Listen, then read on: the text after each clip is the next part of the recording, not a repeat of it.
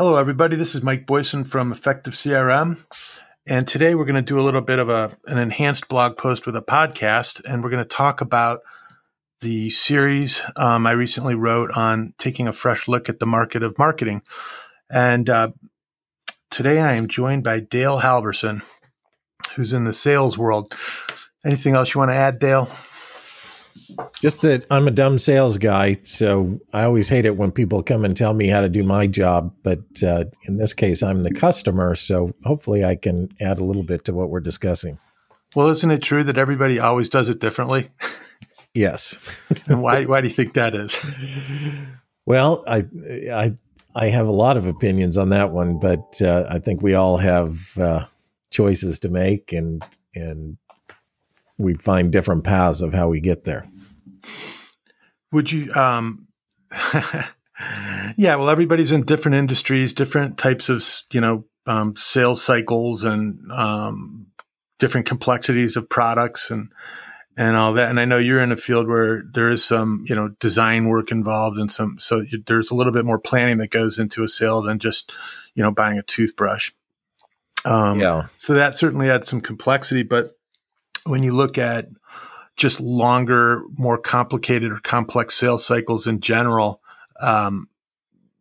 really there should be a common foundation. Would you agree with that? Yeah, I think there's things that apply across the board. To clarify, the products that I'm involved in right now are furniture. So durable goods, actually something that comes in a box and gets delivered. So not software as a service or anything like that. That's a little more easy to deliver instantly. So, but well, and you I learned a lot from the SaaS guys. Yeah, but I mean, you guys also get heavily into workplace design, right? I assume workforce experience and things like that come into play when you're designing a space. Well, especially now. I mean, we're having discussions that a lot of people haven't had for a decade. Like what? Like looking at how does the space affect people's well-being? And, what's interesting is that we started down this path about 5 years ago. And by looking at behaviors in the people that are using our products instead of what are the current solutions available in the marketplace, we've gone down a whole different path. I mean, the way that I put it is we left the furniture industry 5 years ago, and it led us to a place where, the solutions that we're providing today magically fit really well into this environment where we're trying to adapt quickly to an outside agent that nobody was expecting. So being able to understand the outcomes that people are looking for has made all the difference to what we're up to. So obviously, the outside agent being our current COVID-19 lockdown, and I think that's got a lot of people thinking about, well, how can we work differently? It used to be everybody had to go into the central office and get monitored. Yeah. Sit close, and space was at a premium, and so you had to be efficient in your design. And there's probably lots of different theories that came out about whether should the managers be in the middle of the room looking out, or should they be around the perimeter and all that kind of stuff. But there's probably a lot of thought just going into how can you work remotely. How do you think that's going to impact your business? Well, I try not to think about that question. I try to think, how can I understand what my customers are valuing today? What we're in the middle of for all industries is a tectonic shift in what people find valuable. And it's a rare event. Arguably, our economy is still influenced today by the Great Depression. You look at what happened and you look at where the dollars are being spent today, those people who were either there for it or were children of people who were there for it are driving the economy today. And it's this event could have that same generational effect. So I try not to use words like new normal and here's definitively what's going to happen going forward, because I know people on both ends of the extreme who think, we should be right back to public displays of affection, and people who think we should be hermetically sealed into our own individual pods. And they're both wrong. It's somewhere in the middle. Yeah, it's interesting because if as we kind of move this conversation back into the jobs to be done world, and we think about the models which in that world are solution agnostic, the things that change, the things that change are how we prioritize those outcomes, right? Or those metrics that we use to measure the performance of solutions against our job. Yeah. And one of the things that's changing isn't really an outcome. It's probably what we call a complexity factor or some kind not a constraint. I guess you could look at it that way, but a situational factor. Well, what's changing is satisfaction with current solutions. And that's a huge, if you're going to bring the jobs to be done vernacular in, that's a huge part of understanding how you can create new solutions that are going to be found valuable. Right. So that is, so having and I get into this a little bit in this particular post, which is talking about how does the Martech stack up, where it's important if you were just comparing yourself to Steelcase or any of the other contract furnishings groups, it would be very challenging to know which direction to go, because you'd have to trust that they're making smarter decisions than you are if you're going to follow them. And in fact, what you should be doing is measuring yourself against something that's more stable, and everybody should be measuring themselves against it, performance in the market. But that can change. The model stays the same, but things change. So this is certainly going to drive, I think, a change in just office space in general, in the way that we work. And I think technology certainly helps that. So we're more capable of doing that these days in a lot of ways. But we were never really forced to try it, I guess. So some minds have to get changed. And this might be one of those events that helps change those minds. Yeah, I saw a great tweet, and I wish I could remember who it was from, but they said, my son told me, great, now that the schools know about Zoom, we're never going to get another snow day off. Tell me about it. Yeah, my son, 13 years old, is going crazy. He's been, it's been a couple of months. So he's been going through this at home, and we live in a kind of an area where he's not close to his friends physically. So there was just a lot of, I think they thought the social thing was really great. The digital world was great when they came home from school and continued their conversations. But it took about 3 weeks, and he's like, boy, I just want to go out and see my friends. So there's going to be a balance, but I don't think it's going to be as great as everybody thinks. We're social creatures. Yeah. I mean, I've heard that even people who are not naturally outgoing are finding this difficult. So yeah. Well, I always said I was social distancing. What did I call myself? I don't remember. I'll think of it in a second, and we can continue down that path. But one of the things that to get pulled back into the series and kind of this look at marketing as opposed to just sales. I kind of broke this market down, this revenue development market down into two pillars: marketing and developing leads and converting those leads into revenue. And you were kind of inspirational in that thinking a couple of years ago. I mean, I'd always kind of seen functionally, like everybody does, different groups doing different things. But you made me really think long and hard about it. And the reason I did that was because, the marketing activities, people can hope and wish, but you cannot create current period revenue from your current period marketing activities. That's a silly expectation. It takes time to nurture a relationship and get them to a decision. So it makes sense that at least it always makes sense to break those apart, even in maybe a B2C sense where you've got some e-commerce platform and the marketing people will tell you that, there's no sales, so e-commerce is ours. It still happens. They're working to move prospects or into leads into that platform to convert it into a sale at some point in the future. But while I was going down that path, I was naming what we call the job executor.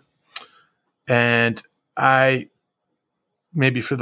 was a couple of reasons I picked this term, marketer, which I know is going to insult some people, I think, because there's a lot of different schools of thought about marketing where, you talk to some people, say, back in the day, the marketing people used to do all the market strategy and informed product development. And then they also went off and, did their communication and outreach program to pull people back in to make sales.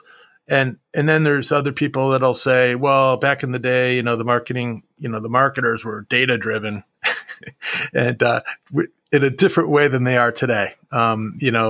As I've mentioned to you before, the old catalog marketers used to use a technique called RFM, recency frequency monetary, that they used to help them understand where they could send the Sears catalog, because you couldn't send 150 million Sears catalogs out. You had to be a little bit selective. So that was a different type of data than I think today, where we've got all this backward-looking data. And RFM wasn't forward-looking necessarily, but where we've got we don't know how to use little data, but we've got all this big data, and suddenly we're data-driven.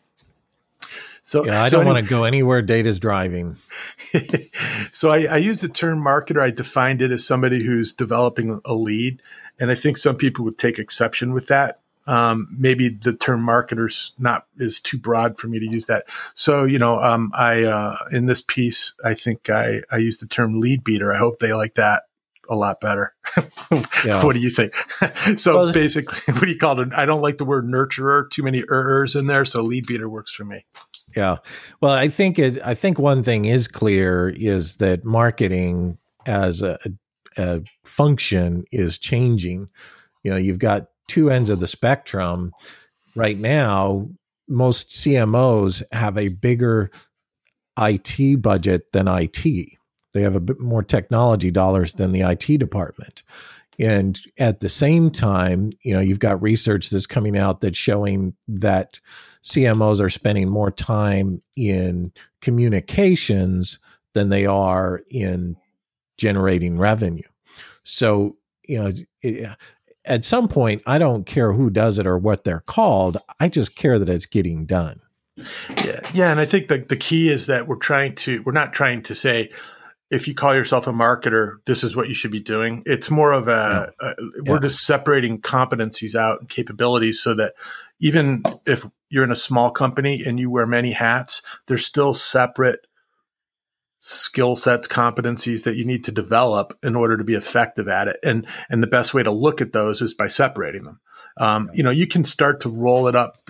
As I said, there's this concept of revenue development. So, which is the parent to those two, that you could also look at. So at some point you could roll that up and more tightly integrate them. And I think in some situations it might make sense to do that. But sometimes you just got to start lower and break everything down and then build it back up. I talk about the virtuous cycle of business. You've got 4 functions that matter. You've got to develop new offerings that people find valuable. You've got to get people to say, tell me more, let me try. You've got to convert that into revenue, and then you've got to keep those customers happy so they stay longer, buy more, tell their friends, and give you good feedback so that you can go back and develop new offerings. Yep, that's pretty much it. I remember when you started kind of breaking that out, and I kind of was looking off in a different direction, and then that pulled me back in, and I've kind of continued to keep that, top of mind over the last few years, because it's worth thinking about that. And as you look at this market of marketing, what I've found and what I talk about in this piece is that I think you just touched on it. Marketers really focus on the communication part, and making things pretty, and it's almost become a graphic design house in a lot of ways. But the reality is, so there's still a lot of execution, in the communication space that's complex, and I think. The question is, when you look at all the various solutions, there's probably a lot of over delivering in a lot of ways. They all do it a little bit differently. They say they're better than the other guy, and they use their own measures of success for demonstrating that. But the reality is we don't really know. So in the model I laid out, what we can see is that on the execution side of things, they've got good coverage. And even on the monitoring side, so they're executing, they're monitoring. The question I have and the problem I have is that it's that front end of the model that they're not addressing, and the data that they're the inputs and configurations that they're doing to execute, in my mind, might be questionable, because since the platform that they're operating on doesn't extend forward to the front of the model, it's probably highly inconsistent about how people, plan out their how do they map their market? How do they plan their communications? How do they decide what a qualified lead is? I mean, how do they do all these things? How do they, go through their understanding their business objectives and defining those and incorporating that back into the measurements in the model? So I have a big question about that, and I'm kind of curious, what are your thoughts about, well, first of all, I haven't seen any technology that really integrates across the full spectrum of the model that I laid out. What's your experience with that? Is there anything that you're doing that you're just doing out of total experience that it would be great if there was some technology to help you do it, or a more consistent approach that was integrated into your execution side? Well, I'm at the discovery point. To be honest, I've had my head down and been just marching forward. And one of the books that you turned me on to is Predictable Revenue by Aaron Ross. And hopefully I have enough of a digital footprint that extends back long enough that I'm not accused of plagiarism. But reading so far, it's a lot of the things that I've felt were true for a long time. And it's this idea that, in a perfect world, salespeople don't spend any time marketing. And the way that I define that, like I said earlier, is getting people to say, tell me more or let me try.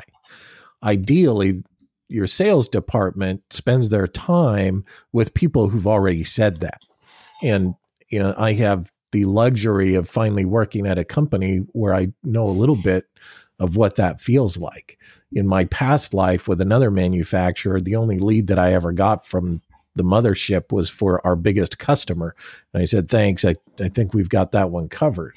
Whereas here, I get phone calls every day with customers saying, hey, heard about you, tell me more. Mm-hmm. I'm interested in your stuff. So, but I've interviewed for a ton of sales positions, and my approach has cost me almost every single one, because I always ask them, you're hiring for sales. Does this mean you have too much demand? And I always get a funny look, like, what are you talking about? But in my mind, marketing is getting dates and sales is putting the ring on the finger. And I haven't tried this experiment, but I'm guessing that if you try and get more dates by making proposals, it's not going to go well. And I've said, but just anecdotally, that people aren't good at both of those things typically. Kind of like you are my density. Yeah. Yeah. And Aaron Ross has the same opinion, so I think he's a pretty smart guy. Yeah, I really like that book. And I mentioned Dan McDade's book as well. They both kind of, Dan's a little more focused on the nurturing lead side, than Aaron's more of a big picture guy, but both systems thinkers, and they have good systems that apparently work well, and they're logical. And Aaron opened my eyes quite a bit when I was reading through his stuff, and I've got a lot of his graphics reproduced, to insert into presentations and the like, because just they're so simple and effective at communicating. So let me know how you like the rest of that book when you read through it. It's pretty neat. I mean, one of the things about his kind of approach that I can just pull off the top of my head was this concept of the ideal customer profile, and that's just one of the things that I can recall. And I just don't remember ever seeing anything like that at least out of the box. I mean, I've done a lot of custom work over the years, but nothing really out of the box that, basically is I guess a data model for the ideal customer profile that you can use later in your execution side, or helping you to, identify prospects out of your, larger population easily to go after. And then number two is, how do you develop that? I mean, there's certainly nothing helping you do that. It's going to be a method that you see as a checklist, maybe off the internet, or you're going to have a subject matter expert or some new head of sales come in and tell you how they want to do it. But there's really no standard that's incorporated into a platform that I'm aware of. I could be wrong. Hopefully somebody will jump in and let me know if I'm wrong. Because there's some predictive analytic companies out there that say that they can tell whether a customer is a good fit for you. They're add-ons to Salesforce and things like that. And that's after the fact, though. That's after they've already had an interaction, or is that something out of like a data.com, which by the way, they sunsetted. So I'm not sure. I think they're counting on their app exchange partners now. I actually pointed that out, I believe, in this article, that that's the first place I went was data.com, because I knew of it. And I saw that they were saying bye-bye to it and letting their app exchange partners take that over and just working on better integration. Yeah. So that's very interesting. So I know there's people that have tried that. That's another question that I've asked in interviews that again gets me a funny look. I've always wondered, whenever I'm talking to salespeople, I always ask them, what are the top 3 indicators that tell you you're looking at a really good prospect? And this is all anecdotal. This is not scientific, but the most successful salespeople always have the answer to that question right off the top of their head.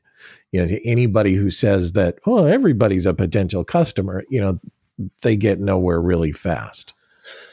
Yeah, there's just, I'm sure there's lots of potential customers out there, but you also have to work within your means as well. So being able to target effectively the first time is pretty critical, I would say. Like Dan McDade says, don't, focus on cost per lead, but there's still a cost that you don't want to incur if you don't have to. So while it may take money to develop a lead, or a prospect into a lead, you don't want to start with prospects that are never going to go anywhere. So if you can figure that out early, I think you're better. It goes back to the Xerox information from the 60s. They figured out that there's basically 3 buckets that customers fit into. And the most successful bucket is when you were guiding towards the ultimate solution. When you get the magic words are getting your customer to say, I never thought of my business that way. A lot of people think that that's exactly what I'm looking for is what they want to hear. But what Xerox found out was that's about a 15% success rate in that bucket because then they're just comparing alternatives. And, if Yep. the worst place to be is where there's no demand, where they aren't looking for anything. But even there's a reason why we get spam, because it works. If they didn't get a 1% or a 0.1% success rate, they wouldn't do it. So what I've always told my teams and what I've tried to do is if you wind up in that 1% bucket where you're having to go out and look, at least go and look in a place that's more likely to be fertile. Selling furniture, if I go to every, dentist office in the DFW area, I should be able to find one that needs some new chairs for their reception area. But that's going to be a small order, and it's not going to be a recurring order. So back to your RFM, if I'm going to spend 1% time, I need to make it where the payoff is potentially worthwhile. Yeah, because well, in the spam scenario, they're going to make up for that on volume. For you have to. That's right. It needs to be a bigger ticket item. Yeah. Would it surprise you to learn that fax marketing still works in the government sector? No, that wouldn't surprise me. I mean, well, it's been a while now, but even in the private sector, fax was still, kind of big, even into the mid 2000s. I had to develop a kind of a communication system with clients for an insurance company, and still like 40 or 50% of their retail agents or brokers reps were fax only, no email. So I had to do a system that could, flick the switch, send an email or fax. But yeah, in the government, they make their investments and set their standards, and it takes a long time to change. I thought that was interesting. TV marketing still works. I haven't watched a commercial and I don't know how long, but there are people out there that are doing it. So if I do things only from my perspective, then I'm going to miss out. I used to be enamored with innovation. I thought, man, companies that innovate the best win. And I've learned that that's simply not true. Innovation is the easy part. The hard part is discovery. And we have these phrases that drive us away from that. We think we can create demand. We think we can deliver value. And when we think that way, that's when we get tripped up into reading our own press clippings. Yeah, you're throwing softballs. So let me ask you this: what did you mean by discovery? I mean, discovery is finding things that have always been there, but we weren't aware of. So you don't think that's part of the innovation process? I think it's the part of the innovation process. I think if you get the discovery wrong on either end, your innovation process is absolutely pointless. So when I see companies with chief innovation officers, it drives me bananas. Or they've got innovation labs. Where's your discovery lab? Where's your invention lab? Exactly. Those are ideation labs. They're Yeah. ideation labs. It's like, let's take this pile of ideas that we haven't used yet and see what we come up with. But if you look at Stratagem, where you spent some time, they've got a great example of why that matters in Bosch. Bosch went out and they discovered what a market would find valuable. And because they had that pile of ideas, they were able to go to the pile of ideas and assemble a solution in hours. The innovation part was super easy because they had all the raw materials. And once they got the discovery right, it led them to a home run. That's absolutely right. And that gets into this, I talk a lot about processes. And when you look at, a job to be done as a process, that's the way you can look at it a lot of different ways, of capability or whatever. but it's a series. It's got inputs and outputs, right? Yep. I mean, it does. So in the case of this job of developing an unqualified lead, that has a useful output. If you're concerned about your customer, and the customer in this case would be an organization like yours, sales organization, and that's what makes that question that keeps you from getting a new job so hilarious. If you're looking to hire somebody in sales, you must be overwhelmed with qualified leads. So so I know from firsthand experience. I've studied, I think, all the people that I follow in that part, that world, Dan, Aaron, they would all agree with this, that there's an output from one group to the next group they're playing different roles. And Dan McDade likes to talk about, don't focus on the cost per lead, because then you're focused on volume. So it's like I don't need a lot of leads. I just need a couple of really good ones to meet my quota. And somebody like you and your role and your team are probably quota carrying people. And if that's the case, the last thing you want to be doing is focusing on something that will not fulfill your current period quota, because it's a waste of your time. And there's different ways to look at that. We've talked about it before, where in some organizations you can't get past that because you're still small and people are wearing many hats. But I think when they grow, they don't grow into a more componentized kind of system where you start breaking those roles apart and focusing on improving that process that the salesperson may have had to do before on their own, going out and lead beating. Most salespeople that I've worked with, that's just not, they're just like, boom, boom, boom. I got to nail this today. I get up in the morning, I'm like hunting, I'm going to close that thing. And if you ask them if you give them, we just sent out this blast email and look at all these, we got an open rate of 0.0001%. Go after that 0.001%. And they're just worthless. They're not going to do it, is what's going to happen, because they're going to find their own way to develop a lead that they think might close in the current period. And usually that's when you get surprises, your funnel is like, what? I don't understand what's going on. All these people that closed this quarter, they never showed up in our pipeline.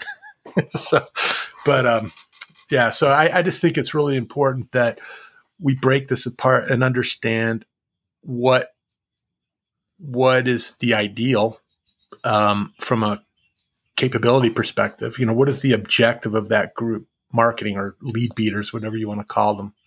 Yeah. And the objective should be a quality output, not a volume output. Right. And to have a quality output, you have to understand the nature of the thing. So when I hear the phrase create demand, I'm amazed at how you do that. For centuries, alchemy tried to create gold out of the ether, and it never worked for them. And in the same way, I think it's impossible to create demand. And on the other side of it, I think demand is infinite. We are never satisfied. What we're satisfied with today becomes table stakes tomorrow and becomes cringeworthy the next day. Yeah, I mean that's absolutely right. I mean the marketing people that think they generate demand, that's I get where they're coming from. They're trying to create interest in their offering, but they're not creating demand. Demand either was located earlier by another a market planning or strategy group, or they got lucky. But either way, it's discovered. Just like gold, you can't sit in a lab and make gold. You have to go out and you have to dig in the ground. That's right. You have to find it. It's and there if you're already. Smart, you know what some of the indicators are. You know where the best spot to look is in the first place. I mean, to me, it's the best metaphor. There's the theater of of things and there's the actual doing of things. In innovation, we've got a lot of theater. In sales, we've got a lot of theater. And in marketing, there's a lot of theater. Yeah. But at the end of the day, there's also the actually doing it. I can spend a lot of time doing what people call selling and never sell a darn thing. I've had a few people on my team that have done that. Yeah. Yeah, it's it's interesting to watch all that. I got all these pictures flashing through my mind. I did a blog post a bunch of years ago where I had these they look like COVID-19 bell curves overlapping, and I had a salesperson going up the curve and coming over the top and then hopping onto the other one on the upslope. Because they seem to like jump. I think the average tenure of a CMO is like, when I wrote it was like 18 months, and I just noticed a lot of sales people running sales were very personality oriented, and they, we're just going to come in and get everybody, cheerleading, really get some high energy going here and go out and sell some stuff. And it never worked. I mean, you'd get a little bit of bump of enthusiasm, maybe somebody that was a little demoralized would work a little bit harder. You'd see something, but it would never last. So that theater thing really kind of resonates with me a lot. And I just never really articulate it like that. I had to draw a picture. I didn't have a word for it. So thank you. Well, I describe it as the difference between the verb and the noun. If you don't have anything to show for it at the end of the day, did you really do that thing? I can grab a hammer and a saw, and, most people wouldn't call what I've done carpentry. Well, certainly not me. Yeah, no, I'm definitely not a carpenter. But again, I just think, we've got a lot of this, fail fast mentality in product development. I think the same thing. I think some of that demand generation thing comes from that as well, where if we just try something and then if we fail, we try something else. And then if it works, then we created demand. So just magically, the problem is, there's an intersection between the actual product that you're selling and that interest that has to be tied to something. And it's not your personality. It really isn't. If it's tied to your personality and you've got to continually jump in there and save the day every time there's some kind of a life cycle issue, support issue. I've seen this many times in the software world where the salesperson, and they get frustrated because their commissions aren't locked in, the first day of the sale. So they got to make sure it sticks, and having to come in and save a bad implementation was always a knuckle biter. And what's really sad, and I've got my own stories. I'm sure lots of people do. Is they would come to me to help price out deals because I was the expert on implementation and delivery, and I would always get my estimates, cut by 2/3. So when you go back later and have to sell it, sell the fact that it's going to take longer, the salesperson's not happy that they got to get back involved. And I'm like, well, if you just sold it at the price I told you in the first place, your commission would have been bigger. So, but yeah, it's just a lot of, there's a lot of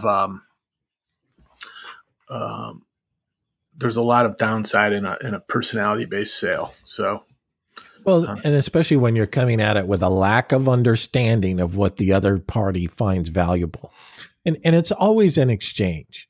You have to do what's valuable for your company as well. I don't care. Marshmallows are awesome. I love marshmallows, but it doesn't matter how many you have. If you go into McDonald's and try and buy a Happy Meal with marshmallows, you're not going to be effective. So I understand the nature of it being a two-way transaction, but at the end of the day, I know what any retailer finds valuable, and that's currency. What they don't know is what I find valuable. And I'm left to hunt and peck, to find those things. And I found some gems and I found some duds. But and that's where marketing fills that gap, is how do you get people like me to understand your offering so that they can demonstrate some interest? There's the age old, and like I said, I'm in research mode, so I don't feel like I have any answers at all. And I don't even think I don't know what I don't know yet. That's where I am in this process. So, and the beauty of COVID is that it's opened up a lot of opportunities for online access to a ton of information. So I've been sitting in on a lot of these marketing podcasts or webcasts or whatever they are. And what's blown my mind is the topics that they're discussing.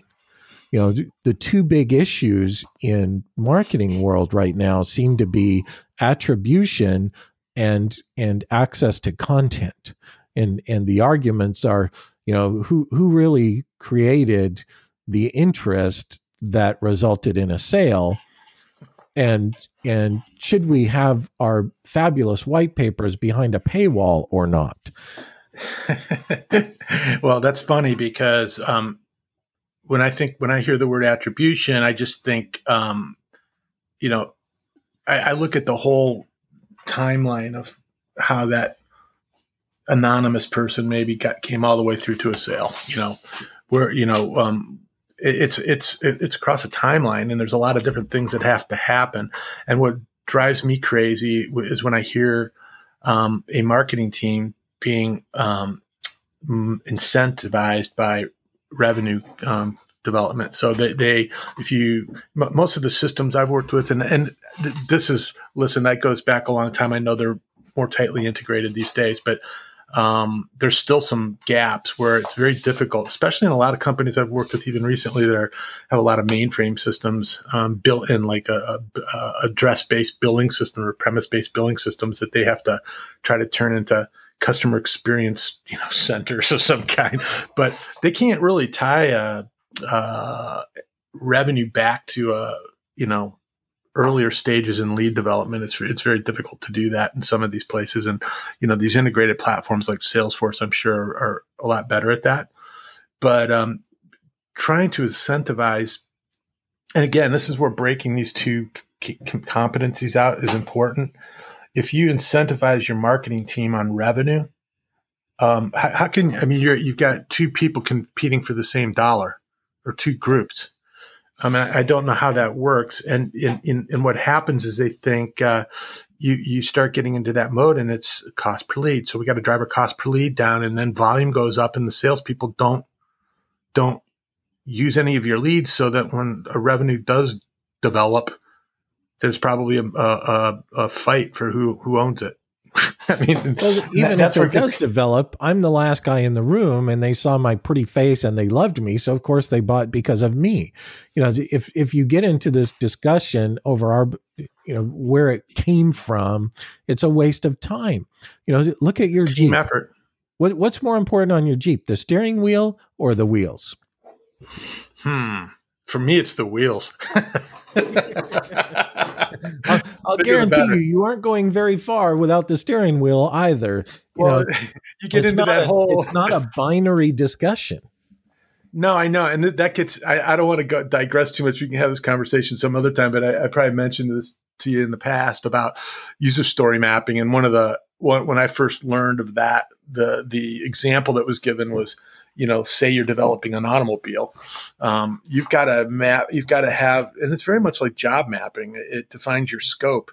If you've got a capability somewhere along that backbone that doesn't have a requirement in it, or a user story, or the right number of user stories to, say, slow your vehicle, what's more important, your steering wheel, your wheels, or your brake? Well, they're all important. You got to avoid obstacles. You got to be able to roll with the least amount of friction, and you've got to be able to stop your vehicle. You can't, there's no trade-offs there. You've got to have all those things. Exactly. It's not a competition. And at the end of the day, what we need and like I said, in some companies, it's one person doing them all. In other companies, it's departments of people doing each individual step. But what matters is that those steps get done. And if you aren't paying attention to that and getting caught up in other things, it's very easy. And I think that's part of the problem, to focus on the theater instead of the outcome. Yeah, it's again, this gets back to why I just love those books, Predictable Revenue and The Truth About Leads, because they make it very clear, what the responsibilities are of each group. What is your objective? Well, my objective is, if I'm in marketing or if I'm developing a lead, is not to create revenue. My objective is to understand who my customer is, find out from them what do you need? I got a quota. I got $1 million quota, and my average sale is, 250,000. So I probably need like 6 leads that are going to close at an 85% rate. Yep. And so if that's the case, it's like, okay, you judge them on, if they're not giving you leads that convert at that rate, you're not going to hit your quota, probably. Or that size, or the right size, and the right volume. So it's like I either give you more smaller ones, which are going to take more time potentially, or I give you, so there's a balance you got to figure out. And if they were focused on that, I think they would view marketing in a completely different way. And I know there are people that think like this. I know there are, because we've read books from people that have developed successful systems for companies like Salesforce, in case of Aaron Ross. And, so it works, it's proven, but why people don't see that, is beyond me sometimes. I'm wired differently. I get it. But it just seems like it's constant theater, and nobody really takes a look like, what are our objectives? What is the objective of my downstream customer? The work item that goes through my hands does not go from my hands to revenue. If I'm a marketer, it goes to somebody that's going to convert it to revenue for me. That's their role. Yep. I'm still incentivized. Okay. I play a role in that, but I don't, everybody gets focused on that dollar sign. And that's why I push back so hard when people use deliver value, create demand, because it fundamentally, I think, changes the way that you behave when you understand you're in a discovery mode, not a creation mode. It's two fundamentally different ways to view things. You don't go looking for it if you're not in discovery mode. You're not trying to figure out ways to go look for it. You think you can go back in your mad scientist lab and mix a couple of beakers together, and poof, there it is. Well, I mean, it gets into the whole, and what we get are concepts like engagement. If we just engage more is more, right? More is more, and we're gonna suddenly have a better experience. How are you gonna become profitable? Volume. More is more. It's like what is it, from the architectural world, where the guy said, we're not very profitable, but we make up for it in volume. Yes. Yeah. So, and that just gets into a whole nother world. And I think all of these buzz terms that we deal with are part of the theater. It's because people they've got to have a fresh new act, and that's what differentiates them, and they get out on the front side of that, and we end up with terms like engagement, which I'm sure we've got metrics down in that execution side that would tell us what engagement might look like. Especially when we get into the consumption space. But, do we need to engage, or are they looking for something different? What does engagement mean? Does it mean constant interaction? Does it mean delightful experiences? Or does it mean I need the right information right at this point to make a decision? And I don't care what it looks like. I don't care if you shoot it through an implant in my head. I don't really want to engage with your brand. I am trying to get something done. And if I can do it without engagement, Great. Marketing people, for some reason, they blur the lines between trying to develop that lead to close a sale and just creating a customer experience. What they're really trying to do is they're trying to generate more revenue. They're trying to grow the relationship, and there's ways to look at growing the relationship. One of the things that I did in this last series was I talked about, and I didn't get into a lot of depth, and this kind of goes off the reservation a little bit from outcome-driven innovation, but we talk about contexts. I consider, when we look at revenue development, I consider there to be a couple of modes to that. I just call them modes because there's still contexts within those. But, creating a net new customer is a mode. Growing that customer relationship is a mode. So cross-selling, upselling, whatever. That's great. If that's what your customers want as a part of their relationship or the buying process, that's great. You might want to ask them. But you also need to think about that whole front end of innovation thing again and make sure that what you're offering is actually helping them get either more of the job done, a related job, something along those lines, instead of something you just happen to have to sell. So I don't know. I came up with that term mode. It just seems like a mode to me. I think in software development terms or software usage terms, like when we used to actually have different modes of a form, edit, new item. And it just seems to me like new customer, editing a customer. It just seems like a mode to me. So I'll probably get criticized for that by somebody, but it's just the way I wanted to describe it. And I didn't want to have to build hierarchies of these things because it gets really confusing. So I figured it's a different mode. It makes it easier to explain or build an actual hierarchical model. And then the modes just kind of hang off of that. And it's understanding what mode you're in matters. So like even in sales, if there's no demand and you're presenting solutions, your success rate is going to be low, like in the 1% range. If you're trying to sell where there's no demand, it's a waste of time. So the modes thing really is at the revenue development level. So that's where the marketing and the sales have to work in concert. I mean, and that's one of the things that we see in the theater of sales and all this engagement, more is more type stuff. They just keep sending stuff out to people, trying to stimulate some interest in something. They have no idea if it's going to hit or not, or stick or not. And then what do the salespeople do in those situations? Well, in a lot of organizations, they aren't even aware that all of that is going on. It's very interesting. What I loved about your article is the graph where you highlighted, okay, here's the steps or the sub-objectives, and here's the big current solutions, and here's who addresses them. The level of abstraction is just off. It's all focused on the fun part. It's without doing any of the groundwork to get you there.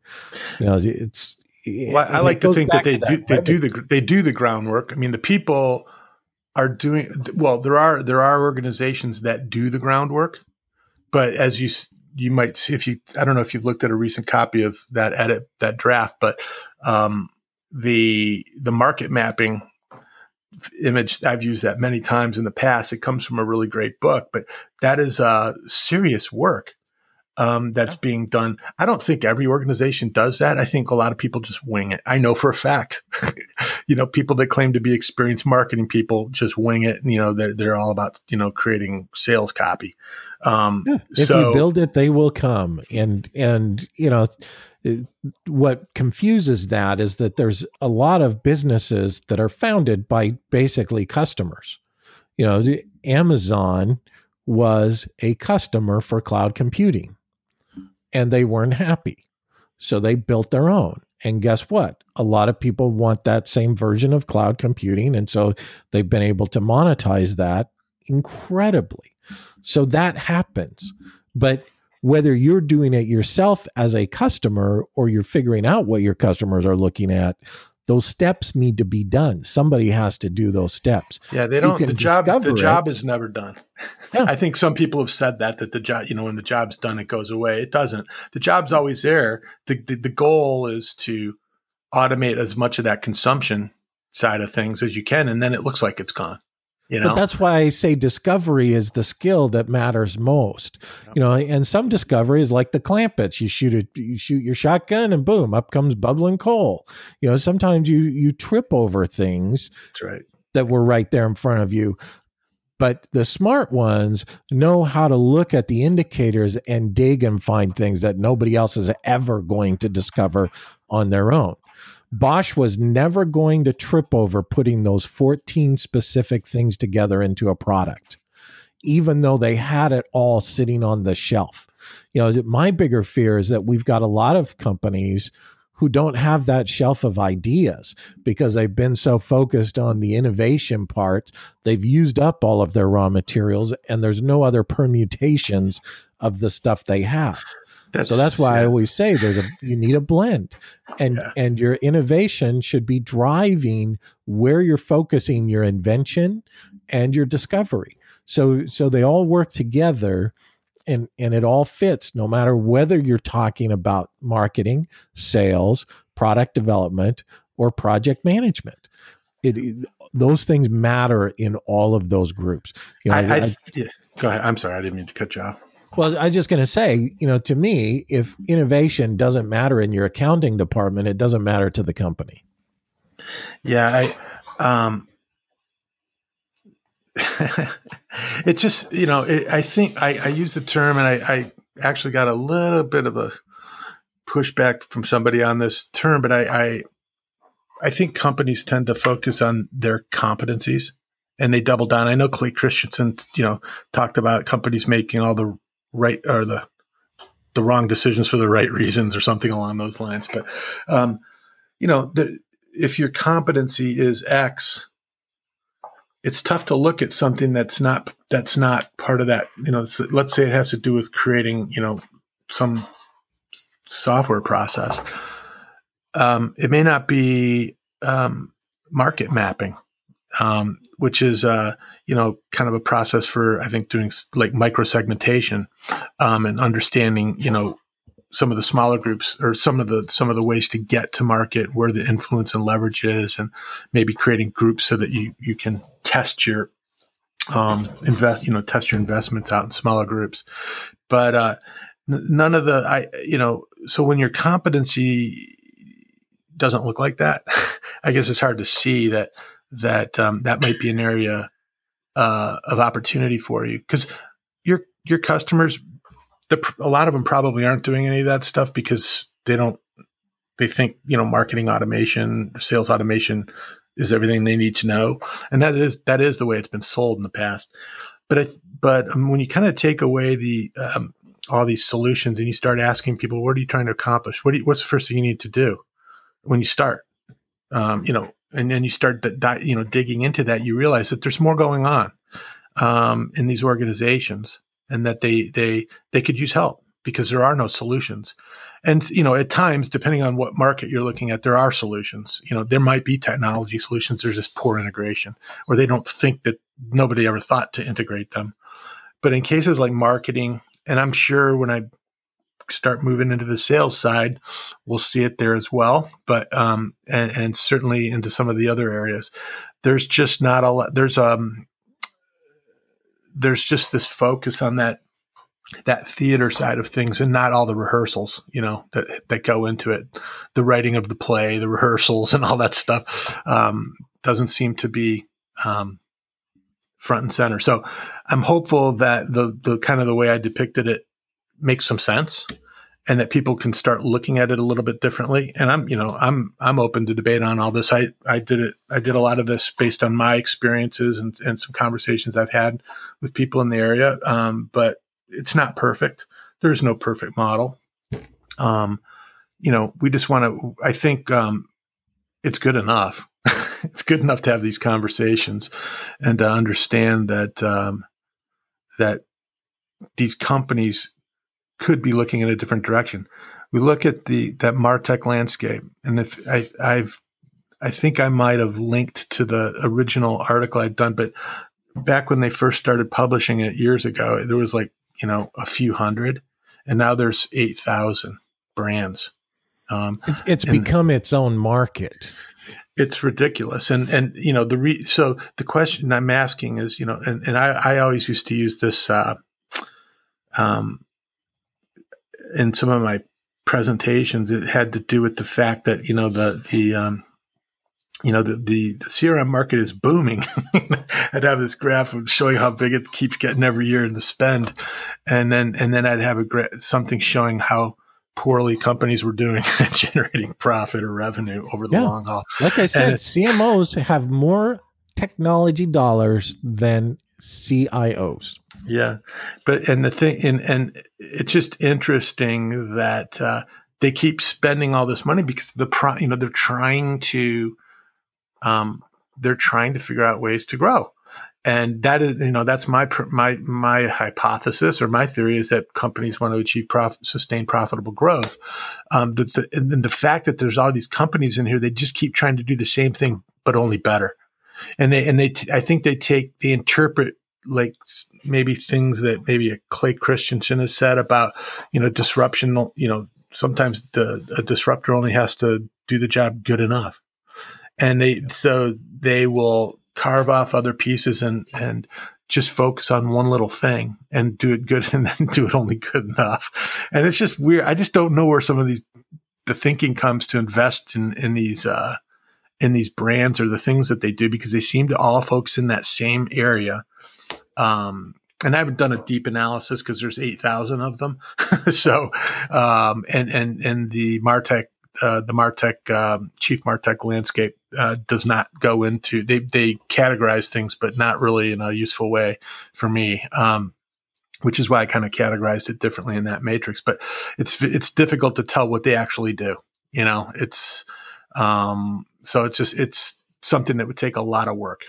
And I'm not sure how worthwhile the work would be, to be honest with you. There's so many of them. I don't think if any of them were really doing what we're saying they should do, they would probably start getting noticed. All you have to do is look at who has profitable, sustained growth. And well, I hear, you might hear somebody go, well, look, Salesforce. But, how many quarters has Salesforce been profitable in the last 20 years? I mean, they're growing. I mean, Amazon had the same thing. I mean, Amazon, started out as a bookseller. It was not profitable, and went on for, I can't remember when they started becoming profitable. Maybe they're still not profitable. I didn't look, but when they started building out their technology and then selling the excess capacity, I think that's when I took notice. I was like, oh, that is interesting. Because I didn't see that. Lack of payment of taxes would suggest that they haven't made $1 in profit, but I haven't looked into it. Well, yeah, I mean, and profit is, it's an accounting figure in a lot of ways. There's other ways to look at it. Yeah, I mean, I mean, Amazon's a very innovative company. I think they see things, they get it. I think they're putting pressure on logistics now. It'd be interesting to see where that goes. I don't think it'll just be a UPS, FedEx competitor. I think there'll be more to it. Well, I see it as that's their biggest weakness. Is you've talked about customer experience a couple of times. They've abdicated their ultimate customer experience to a group of uncontrolled individuals. Can you explain that? Well, have you ordered anything from Amazon lately? Oh God, yes. How much of it showed up when you thought it was going to? I've had a couple of hiccups. Not generally not with Prime. When it was labeled Prime, I usually got it. Listen, I've been surprised a couple of times. I would order something on Saturday and have it delivered on Sunday. Yeah. So, but I think when that ecosystem kind of gets a little bit looser, we're gonna see some degradation of performance there.